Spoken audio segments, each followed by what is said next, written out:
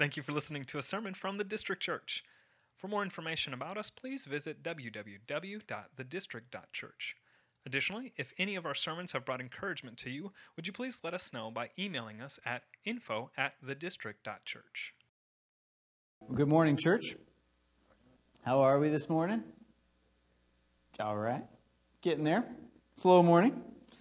We are in a series, the book of Ruth. And so last week is when we kicked this off. And what you'll see through this is Ruth really is a story of love. It's a story of redemption. It's ultimately a story of Jesus. And today what we're kind of moving into let me kind of back up. Last week, what we really, for good to start, bad had to end. And so we saw kind of the migration of Ruth and Naomi leaving Moab, where they moved in order to really find flourishment, but didn't find it there. What they actually ended up finding was death, with the death of Elimelech, Naomi's husband, and then the death of Mahlon and Chilion, her sons as well.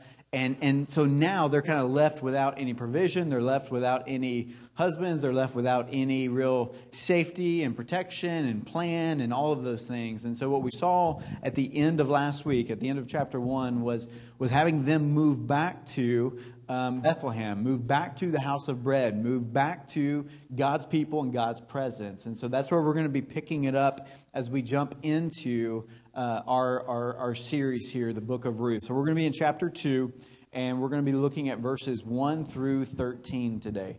1 through 13.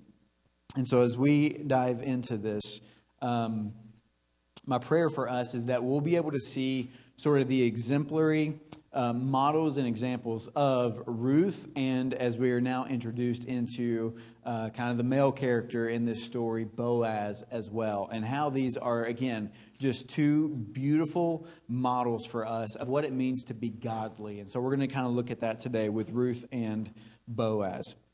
So starting in verse 1. Now Naomi had a relative of her husband's, a worthy man of the clan of Elimelech, whose name was Boaz. And Ruth the Moabite said to Naomi, "Let me go to the field and glean among the ears of grain after him, in whose sight I shall find favor." And she said to her, "Go, my daughter." So she set out and went and gleaned in the field after the reapers. And she happened to come to the part of the field belonging to Boaz, who was of the clan of Elimelech. And so I want to stop there and just kind of give you a 3 different points regarding these passages. And so if you're taking notes, they're going to be prayer, providence, and prudence. Prayer, providence, and prudence. And the examples that we see here. First, starting off with prayer, we are actually beginning to see the answer of a prayer from Naomi in chapter 1. And so if you saw back in chapter 1, verses 8 through 9, this is what Naomi was praying for Ruth. "May the Lord deal kindly with you, as you have dealt with the dead and with me, and that the Lord would grant you that you would be able to find rest." And so we see that in the first chapter. And now as we walk into chapter 2, we're starting to see the fact that prayer is both effective.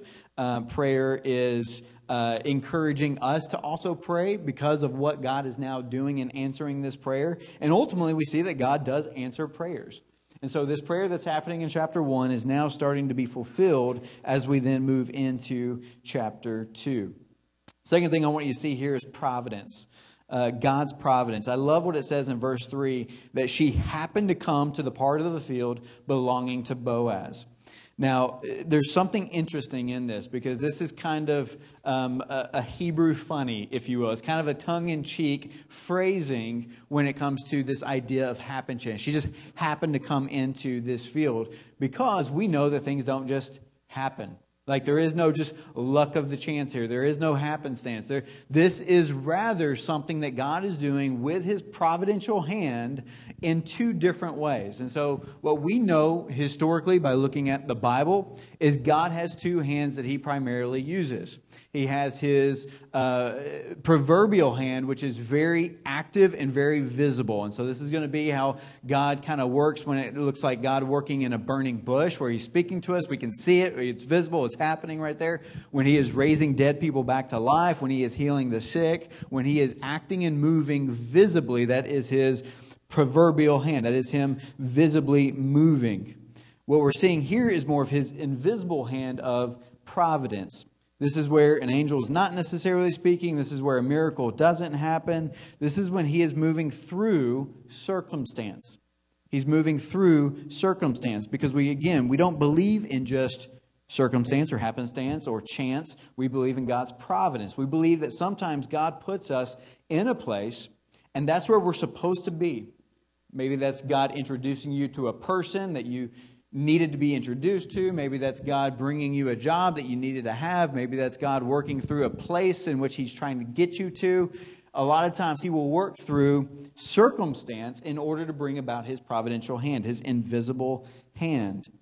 And oftentimes we don't see this activity of God, especially when we're looking through the windshield. When we're looking to the future, we don't see how God is going to work out in this way. Typically, we see this type of providential hand when we're looking in the rear view, when we're looking back over our life, and we're looking back and we're thinking, oh, now I can see how God was working. I can see how he introduced me to this person, which then connected me to this. So I can see how I was in this place at the right time, which allowed me to meet this person that I then married or entered into a relationship with, or I met this person that connected me to this job, and we're able to see how God is working oftentimes when he's working in the invisible, when he's working based on his providential hand. So again, this is not one of those kind of tongue-in-cheek, oh, lucky for her that she just happened to be in this field. This is God working with his providential hand. This reminds me of honestly how I met Kelsey.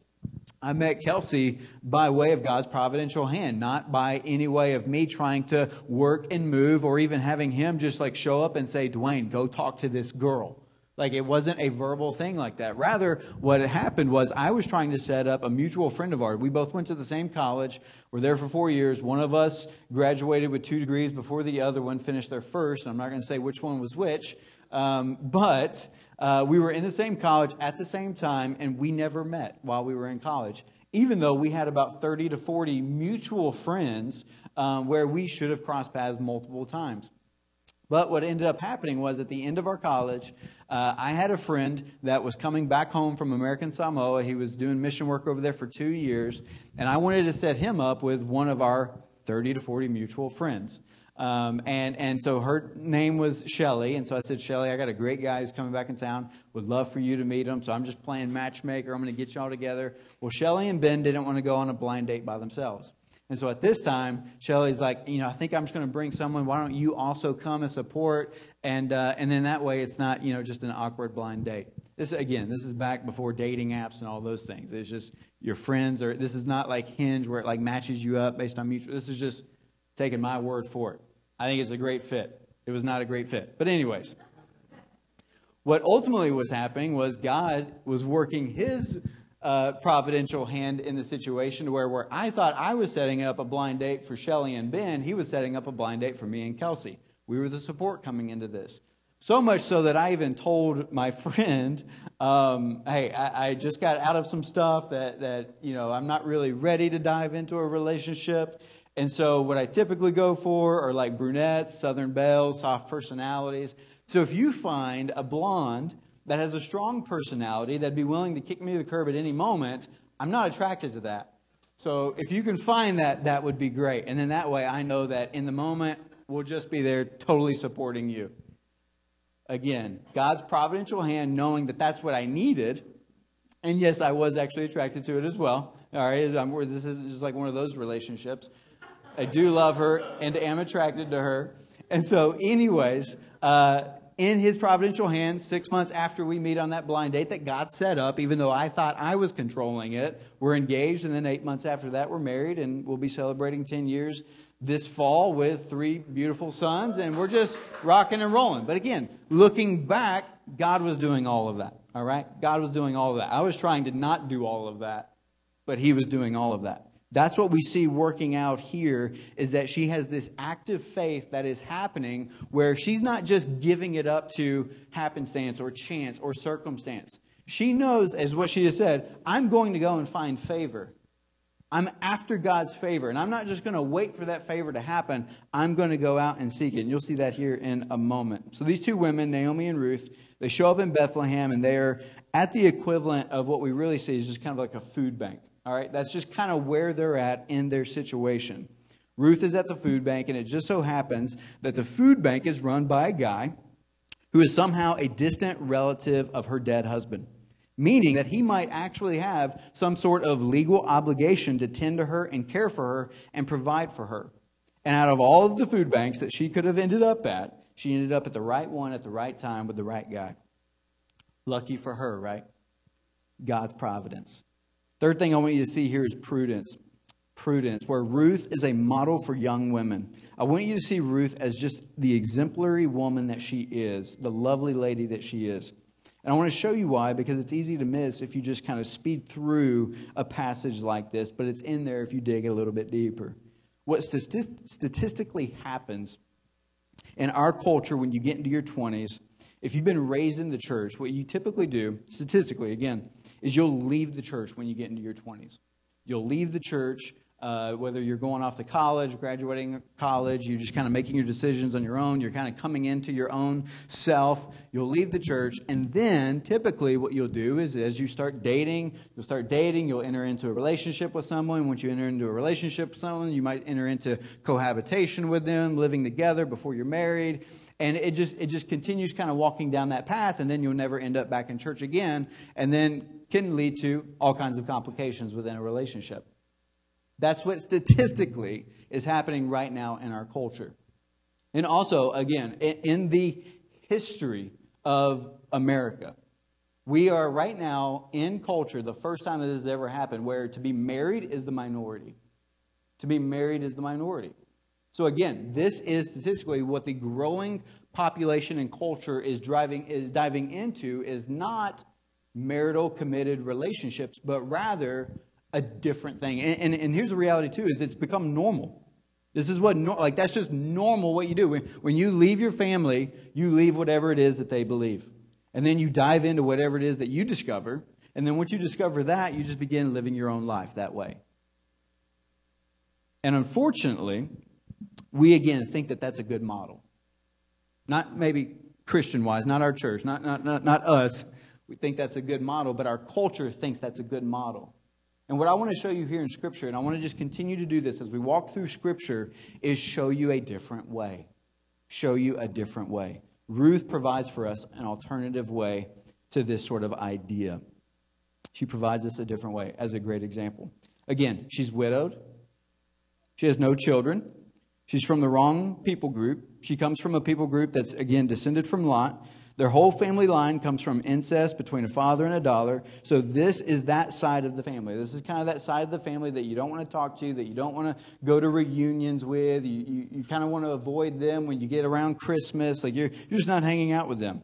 Again, it comes from the wrong religion as well, worshiping the god Chemosh. Like at the end of the day, she does not have a lot going for her, right? She does not have a lot going for her. She's kind of in just a tough situation. And so when you kind of start comparing yourself to Ruth's circumstances, what I hope is you don't feel so bad about yourself anymore, right? Like you're able to maybe look at your circumstances and just think, okay, it's not that bad. It's not that bad, given what's her situation. And specifically her situation in her context and culture. The odds of this kind of woman walking in holiness are low because the circumstances are so difficult. And so the temptation for her would be a temptation to just give herself over to ungodliness. The temptation for her is the same temptation that we see the woman at the well gave herself over to before she met Jesus. You're sleeping around. You're doing what the culture is telling you to do. You're doing the things that our culture believes today is okay. You're trying to find provision. You're trying to find care. You're trying to find safety. You're trying to find those things. It's just you're finding them in the wrong things. Finding them in the wrong things. So here's a couple of things about this woman. She's holy. She's holy. She's not sleeping around. She's not moved in with a guy. She's not doing anything unholy. She's doing that which is godly. Number two, she's a good friend. She's only really got one friend at this point, and it's Naomi. And Naomi's not that great of a friend, right?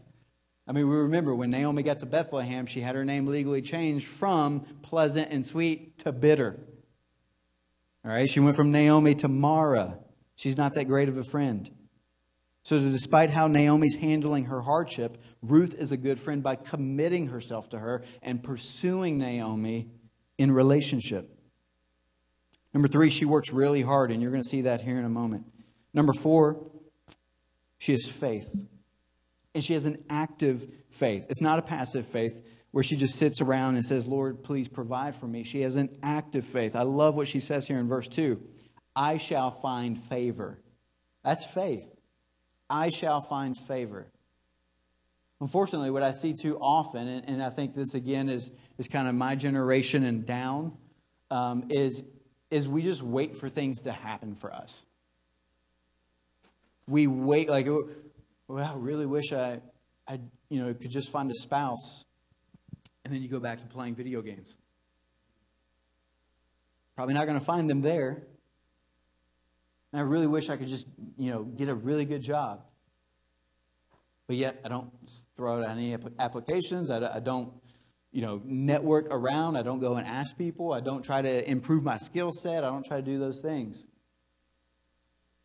We just wait for things to happen for us. And for her, she trusts that God has a future. She trusts that God has a plan. She trusts that God is hope. And she trusts that God has an opportunity for her. And she's not going to sit around and wait for it.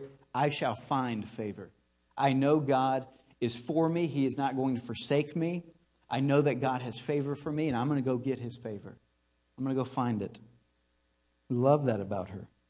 Here's something else I want you to see about her faith and how it has shaped her. Most people tend to view life in 2 categories, good seasons and bad seasons. We try to extend the good seasons, right? We try to kind of get as much out of those good seasons as possible. And then when bad seasons come, we try to just kind of bear it, endure it, and make it as short as possible so that we can get back to the good seasons. That's just kind of how we live our lives. And I remember having a mentor one time tell me that he kind of likes to try to view life a little bit differently. He tries to view life like a train track where you got on one side good season and on the other side bad season. And we're just on the train of life going through it to where literally a good season might be you had a good morning and then afternoon you have a bad season where it's a bad afternoon. Because again, those are all circumstantial. Good seasons, bad seasons are circumstantial. And they should not dictate how you live your life based on your godliness and how you're trusting in the Lord and how you're pursuing the Lord. Circumstances should not dictate those things. They should not dictate your holiness. And unfortunately, I think we land too much in the trying to pursue God in the good seasons when it comes to abiding in Him and knowing Him and trusting Him and putting hope in Him. And when it comes to the bad seasons, we just kind of land on the genie in a bottle side. God, we're in the bad season. I really need you to do this right now. I really don't like this situation that I'm walking through. But we don't realize that He's using both good and bad in order to sanctify us and move us along to become more like His Son, Jesus. We need to see it that way. And here's what I love about Ruth is she's not giving herself over to either one. She's not trying to be more of the optimistic side and just focus on the good seasons. And at the same time, she's not giving herself over to the bad season of just the pessimism of looking at her situation and just woe is me and constantly nothing will go my way. I mean, I'm literally a widowed, possibly barren, no children type of person that also the only friend I have is just a bitter elderly woman. Like she's not looking at that. She's not looking at the fact that her background is coming with a lot of baggage for the fact that she is from Moab. And so she could give herself over to that, but instead, she's a realist. She's a realist. She's looking at her situation, and she's now looking at her context as being around God's people and God's presence, and knowing that what God has provided for them is favor, grace, and faith. She says, I want some of that. And I'm going to go for it, and I'm going to find it. I'm going to find it. It's one of the things I love about Ruth.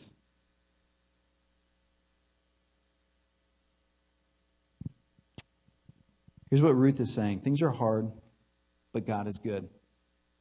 He's not forsaken me. He will not fail me. He will favor me. She knows that God will provide for her. There's provision out there. And then we meet the guy that God uses to bring this about. Let's start in verse 4. And behold, Boaz came from Bethlehem. And he said to the reapers, I just love that name. I feel like we should change our softball team name to the Reapers. But the reapers, and literally reapers just means the guys who work for Boaz. Like, it's just his men and his company. The reapers. It sounds way cooler than it is. So he said to the reapers, the Lord be with you. And they answered, the Lord bless you. Now, again, this is just kind of like Boaz, the businessman, leader of this company, walking in, meeting his employees. And he just kind of starts it. Like, how many of you open up a Zoom meeting right now with just praise and worship? Probably not a lot of you, right? But that's the way that he's running his company. Is he's starting it off with, the Lord be with you. And their response is, the Lord bless you. I love that. More of that to come here in a minute. Here's one of the things I want to say about that is you can always tell the character of a person by the culture cultivated around them. You can always tell the character of a person by the culture that's cultivated around them. Here, Boaz has cultivated a culture of the Lord's presence and the Lord's blessing, even within his own company. Verse 5. Then Boaz said to his young man who was in charge of the reapers, whose young woman is this? Boaz has noticed that Ruth is alone, and he's asking, who's responsible for her? Who's caring for her? Verse 6. And the servant who was in charge of the reapers answered, she's the young Moabite woman who came back with Naomi from the country of Moab. Sadly, Ruth is still viewed as the Moabite woman. Wrong people, wrong nation, wrong religion. And I just wonder, this is food for thought. Even in the midst of a culture that in one breath can say, the Lord be with you and the Lord bless you, can simultaneously be unwelcoming and uninviting for those who come from a different background. Different belief, different culture. And so when someone who is essentially non-Christian, non-white, non-millennial, non-you, when they come into our church, what's the first impression that they would perceive about us? What's the first impression that they would perceive about us? Is it the Lord bless you and the Lord be with you? Or would it be, who's that person of color? Who's that person who talks differently than us? Who's that person that thinks differently than us? One of the reasons why we have a hospitality ministry is so that we are inclusive and so that we are inviting of what represents the Imago Dei in the kingdom of God. Represents the Imago Dei in the kingdom of God. Because I hate to burst your bubble, but in the kingdom of God and the Imago Dei, the description I gave of us being white and privileged and whatnot is minority. It's minority. Honestly, like Caucasians didn't even come into the mix until the end of Acts, when the Bible or when the gospel finally got to Europe. We just have to get to this place where we understand fundamentally that the gospel is diverse. The gospel is diverse. If we only view it through our westernized culture and through our eyes and our skin color, we are never going to change. We're never going to change. We're going to be the white church that you see right now.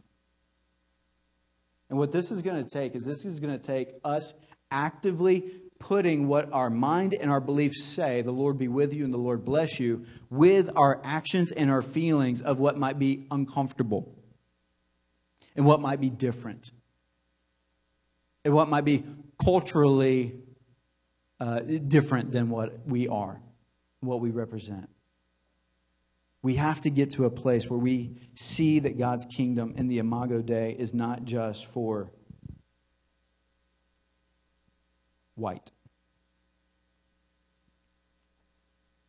That was free. I just wanted to throw that one in there for a minute. They still see her as the woman from Moab, and that needs to change. And I pray we make those changes in the coming months and years, Lord willing. Verse 7. She said, please let me glean and gather among the sheaves after the reapers.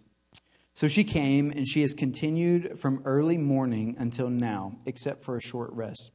So let me explain what she's doing here. Let me explain gleaning. Gleaning was a provision that God had in the Old Testament, particularly in places like Leviticus, for the poor.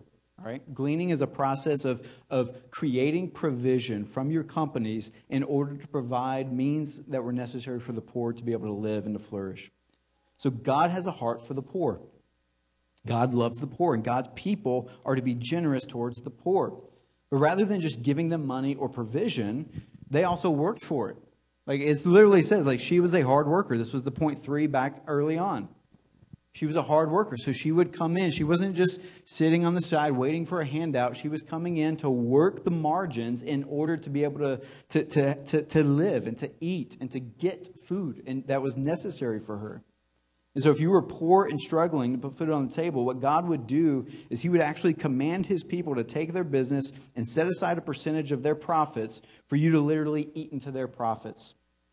This is what God would set up for His people. So, in this context, the margins were for the marginalized. That's how God set this up. The margins were for the marginalized. What Ruth knows is, okay, God has a heart for people like me in my situation, and God's people make provision for people like me. So if I can find one of God's people, then I'll find God's provision. Again, her going after the favor of God, let me go and find it. She knows God's people are this way. She knows that God's people are generous. They're generous. So I just need to find them, and they will help provide for me. And so in the Old Testament, God's people would literally give 10% tithe. Tithe means a tenth. They would give 10% of their earnings to the priesthood and to the ministry. That would be equivalent to like us giving our tithes to the church budget in order to go towards mission and ministry, the advancement of the gospel. That's what they would do in the Old Testament, give a tenth of their tithe to the priesthood and to the ministry. In addition to that, they would then also provide for feasts, festivals, and celebrations. Feasts, festivals, and celebrations. That's in addition to their tithes. And then in addition to that, what they would then do is create within their budget, especially within their companies, they would create profit margins that would be able to go for the marginalized. They would be able to serve the poor. They would be able to go out and make sure that they were provided for. And so at the end of the day, what this really comes down to is somewhere in the ballpark of about 25% of their income was them being generous. Them being generous. That's how God's people operated in the Old Testament. And so it's interesting today whenever we have people come to us and be like, man, don't you think tithing 10% is high?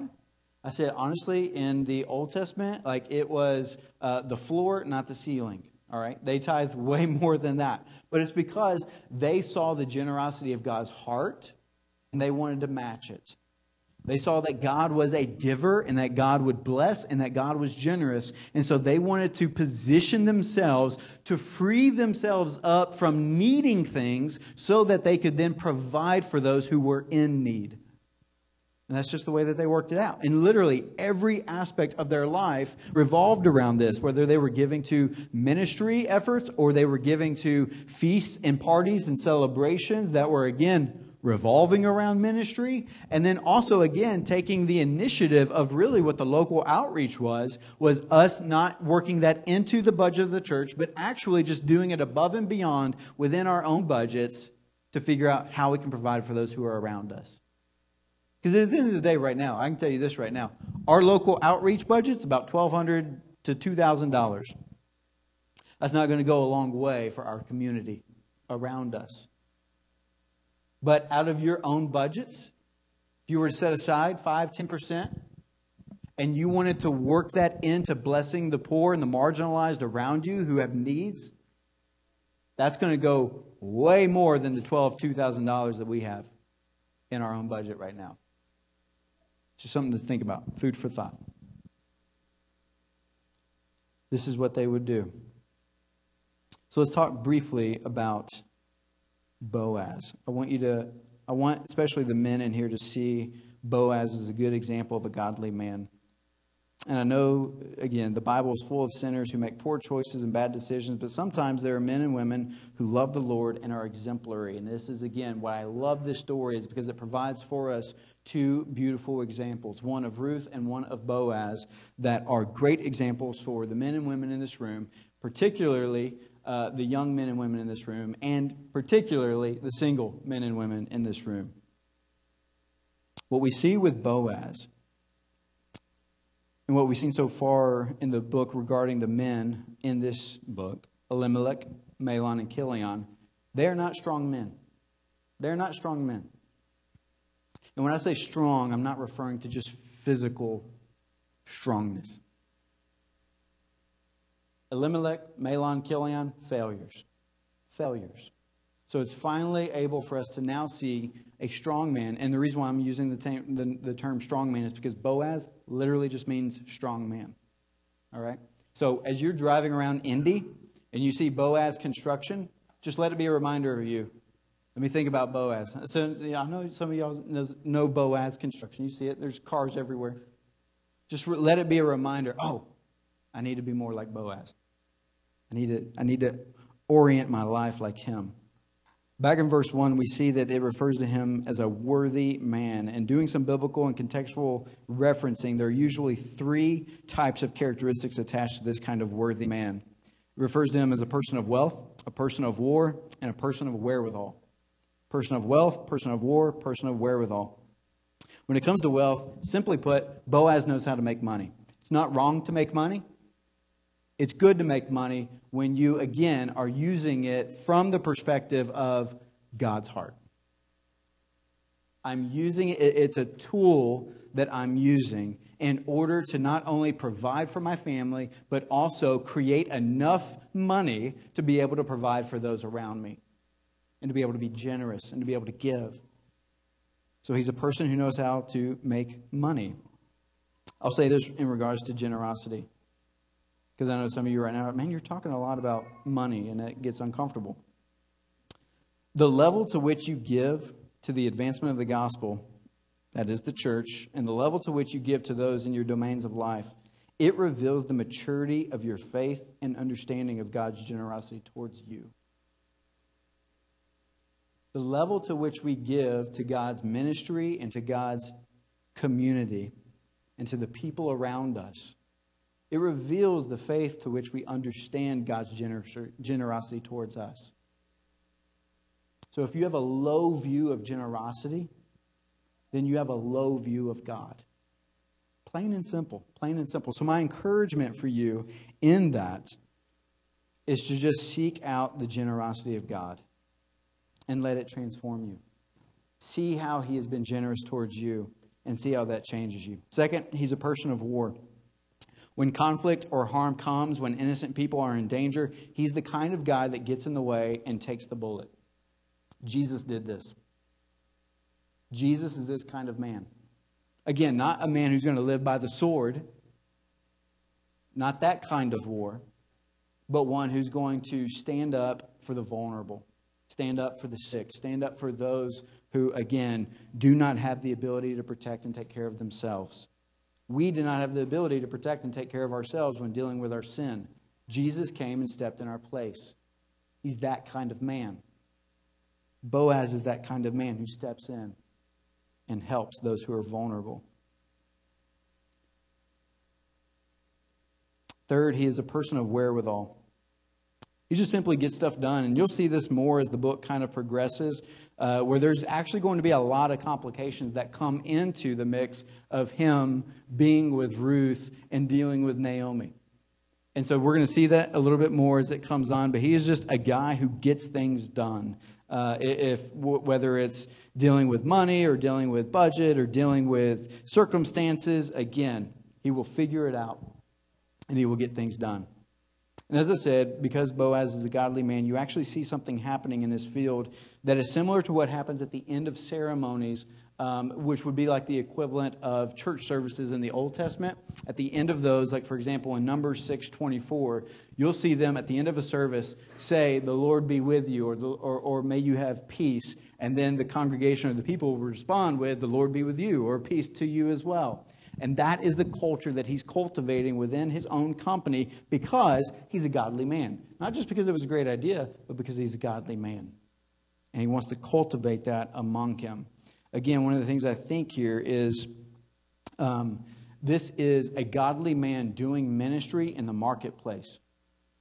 This is not him trying to become a pastor. This is not him, because what we don't need more of is broke pastors who don't know how to make business deals. That's not what we need more of. What we need more of is godly business people who are able to cultivate ministry within the marketplace. And they're able to serve out and love one another the way that God has served them and loved them. That's what we need more of. It reminds me of a story back in the 16th century when a guy came up to Martin Luther after his conversion. And he came to Martin Luther. He said, man, I'm so excited about my conversion to Christ that I want to know what to do with my life. Like, what do I do? Do I go into vocational ministry? And Martin Luther responded to him and said, what is it that you do? And the guy said, I'm a shoemaker. And he responded to him, well, then make a great shoe and sell it at a fair price. Go be on your way. What he was saying to him was, you don't need to go to seminary now because you become a Christian and become a pastor as if that's what the good Christians do. What he's saying was, fulfill your ministry where you are, what you're doing. Be a pastor in your context, essentially. That's what he's calling here, and that's what he's doing. If you're in leadership in any type of position, whether in your workplace, you might be the only pastor that your coworkers ever meet. You might be the only Christian that they ever meet. It's an opportunity for you to minister in the marketplace like what Boaz is doing here with his guys. All right, let's pick it up in verse 8, and I'm gonna fly through this part. Then Boaz said to Ruth, now listen, my daughter, do not go to glean in another field or leave this one, but keep close to my young women. Let your eyes be on the field that they are reaping, and go after them. Have I not charged the young men not to touch you? And when you are thirsty, go to the vessels and drink what the young men have drawn. Then she fell on her face, bowing to the ground, and said to him, why have I found favor? Remember what she was after? I shall go and find favor. And here she's saying, I have found favor. Why have I found favor in your eyes, that you should take notice of me, since I am a foreigner? But Boaz answered her, all that you have done for your mother-in-law since the death of your husband has been fully told to me, and how you left her. The Lord repay you for what you have done, and a full reward be given you by the Lord, the God of Israel, under whose wings you have come to take refuge. Then she said, I have found favor in your eyes, my Lord, for you have comforted me and spoken kindly to your servant, though I am not one of your servants. The last thing that I want you to see here, and again, this goes for both men and women. Some of you have had some very painful relationships because you've entrusted yourself to people who are not safe, who just aren't safe. Boaz right here is representing for us an example of what it means to be a safe person in relationship with. Again, he's not after personal gain. He's right now not viewing her as an option to marry yet. He's viewing her as a daughter of God. And so a couple of points that I want to see, and I'm going to fly through these, but I want you to see these. Number one, safe people see each other through God's eyes. He sees Ruth as God sees Ruth. My daughter. My daughter. And he doesn't see her as a woman from Moab. You see, he referred to her differently than how his company or his co-workers referred to her. Because he's seeing her through God's eyes. We need to start seeing people through God's eyes before we make a judgment or engage them in a specific way that's going to make us look like dummies. Safe people see each other through God's eyes. Number two, safe people protect each other with God's care. What he's telling her is, hey, there's a way in which I operate my company and how I manage my fields that's going to be safe for you. Don't go to another field. Don't go to that field because they do things differently. I want you to be safe, and so I want you to stay in this field, and I want you to be protected. Safe people protect each other with God's care. Number three, safe people introduce us to other safe people. He's introducing her to the women who are working in his company as well. He wants her to have a community around her of other exemplary women who can also pour into her, encourage her, pray for her, all of those things. He's giving her not only, she's found God's presence, but he's providing for her God's people as well. He's giving that to her. Safe people introduce us to other safe people. Safe people have, number 4, safe people have good boundaries. Again, he's charged his men not to touch her. And not only that, but he's not doing it. He's providing for her safe boundaries. Hey, it might be tempting for you just to jump in a relationship with a guy here. But I've charged my men not to do that. And that's not him trying to protect her as an option. He's just saying, I'm charging them not to engage you, not to touch you, not to offer any sort of temptation for you. We want there to be healthy boundaries for you to build relationship here before it ever progresses to anything further. Safe people have good boundaries. Number 5, safe people are generous. When you are thirsty, go to the vessels and drink as much as you want. And again, here, I know I keep hitting generosity. Again, my goal is not in generosity for you just to get the money out of your pocket. We're just trying to get the idol out of your heart when it comes to money, when it comes to generosity. That might hurt, and that's okay. Number 6, safe people encourage character. And he prays for her because he's heard of her story. That's one of the things I love about this shift in perspective of who she is he's not saying, hey, I know you're widowed, I know you're barren, I know you're have no children, I know that you come from worshiping a demon god, Chemosh, I know that you've come, like he's not saying that, but rather what he is doing is reiterating to her commitment of what she's gone through, as well as who she's committed to with Naomi, and the pledge for her to move to Bethlehem and be under God's presence and God's people. He's just encouraging that. He's stirring up within her character that she is finding in the Lord. And that's something that we need to each do for one another. Hey, I'm seeing Jesus in your life right here, and I just want to keep encouraging that. Keep loving, keep serving, keep being selfless. It's amazing. I want you to know that I see Jesus in you when you do this, or when you've done that, or your commitment to Him. Safe people encourage character. Number 7, safe people pray for you to flourish. He prays for God to give her a full reward by the Lord. And he's also, here's an interesting thing with that. Not only is he praying for God to provide for her a full reward, he's also the one then answering his own prayer. God, grant her a full reward. As you grant her a full reward, I'm going to provide for her everything that she needs. I'm going to provide for her everything that she needs. This kind of puts down that idea of when you're in a conversation with someone and they're bearing their soul and they're bearing their needs, and we as Christians say, I'm going to pray for you. I'm just going to pray for you right now. And then we walk away thinking, man, I could probably help. But we don't. Boaz is an example where it's don't just pray that God provides, provide. Because maybe the way He provides is through you. So think about that. As we pray for others, do we have the means to answer that prayer? And is God using us? Again, invisible, providential hand. He uses those circumstances. He uses you when you don't think He's using you. Safe people pray for you to flourish. Number 8, safe people comfort us. Ruth says Boaz has comforted her. I don't see anyone in this book who has comforted her yet. But Boaz is comforting her in this time. Number 9, safe people point us to God as our safe place. Again, he's not taking credit for what he's providing. He's saying she's found refuge under God's wings. She's found refuge under God's wings. He's not pointing her to himself.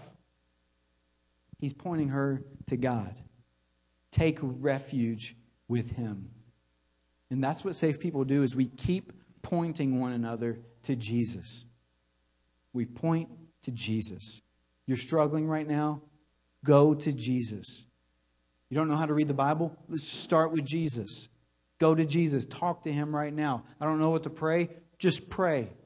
The Holy Spirit intervenes and works your prayers out as they're heading up to heaven anyways. So just start praying. Go to Jesus. We need to point each other to Jesus way more than we do right now. Because what we tend to do right now is on those tracks, and we're in the bad circumstances, and we're just bearing our souls in the bad circumstances. What do we do right now? Man, that's tough. That's hard. I'm sorry. And those are good things to say. But how are you abiding in Christ as you're walking through this tough circumstance? Where's Jesus? Have you seen Him yet? Have you talked to Him? Have you spent time with Him? I'm telling you, like right now, my advice that I'm going to give you is going to be not nearly good enough for what Jesus is going to provide for you. You need to go to Jesus with this circumstance, with this situation. That's why it begins with prayer. We need to go to Christ regardless. And then even when it's in the good seasons. Man, things are going good. Things are going awesome right now. We're really excited about life. What do we respond with? That's awesome, man. I'm glad things are working out for you. That's great. It's great. Are you praising Jesus?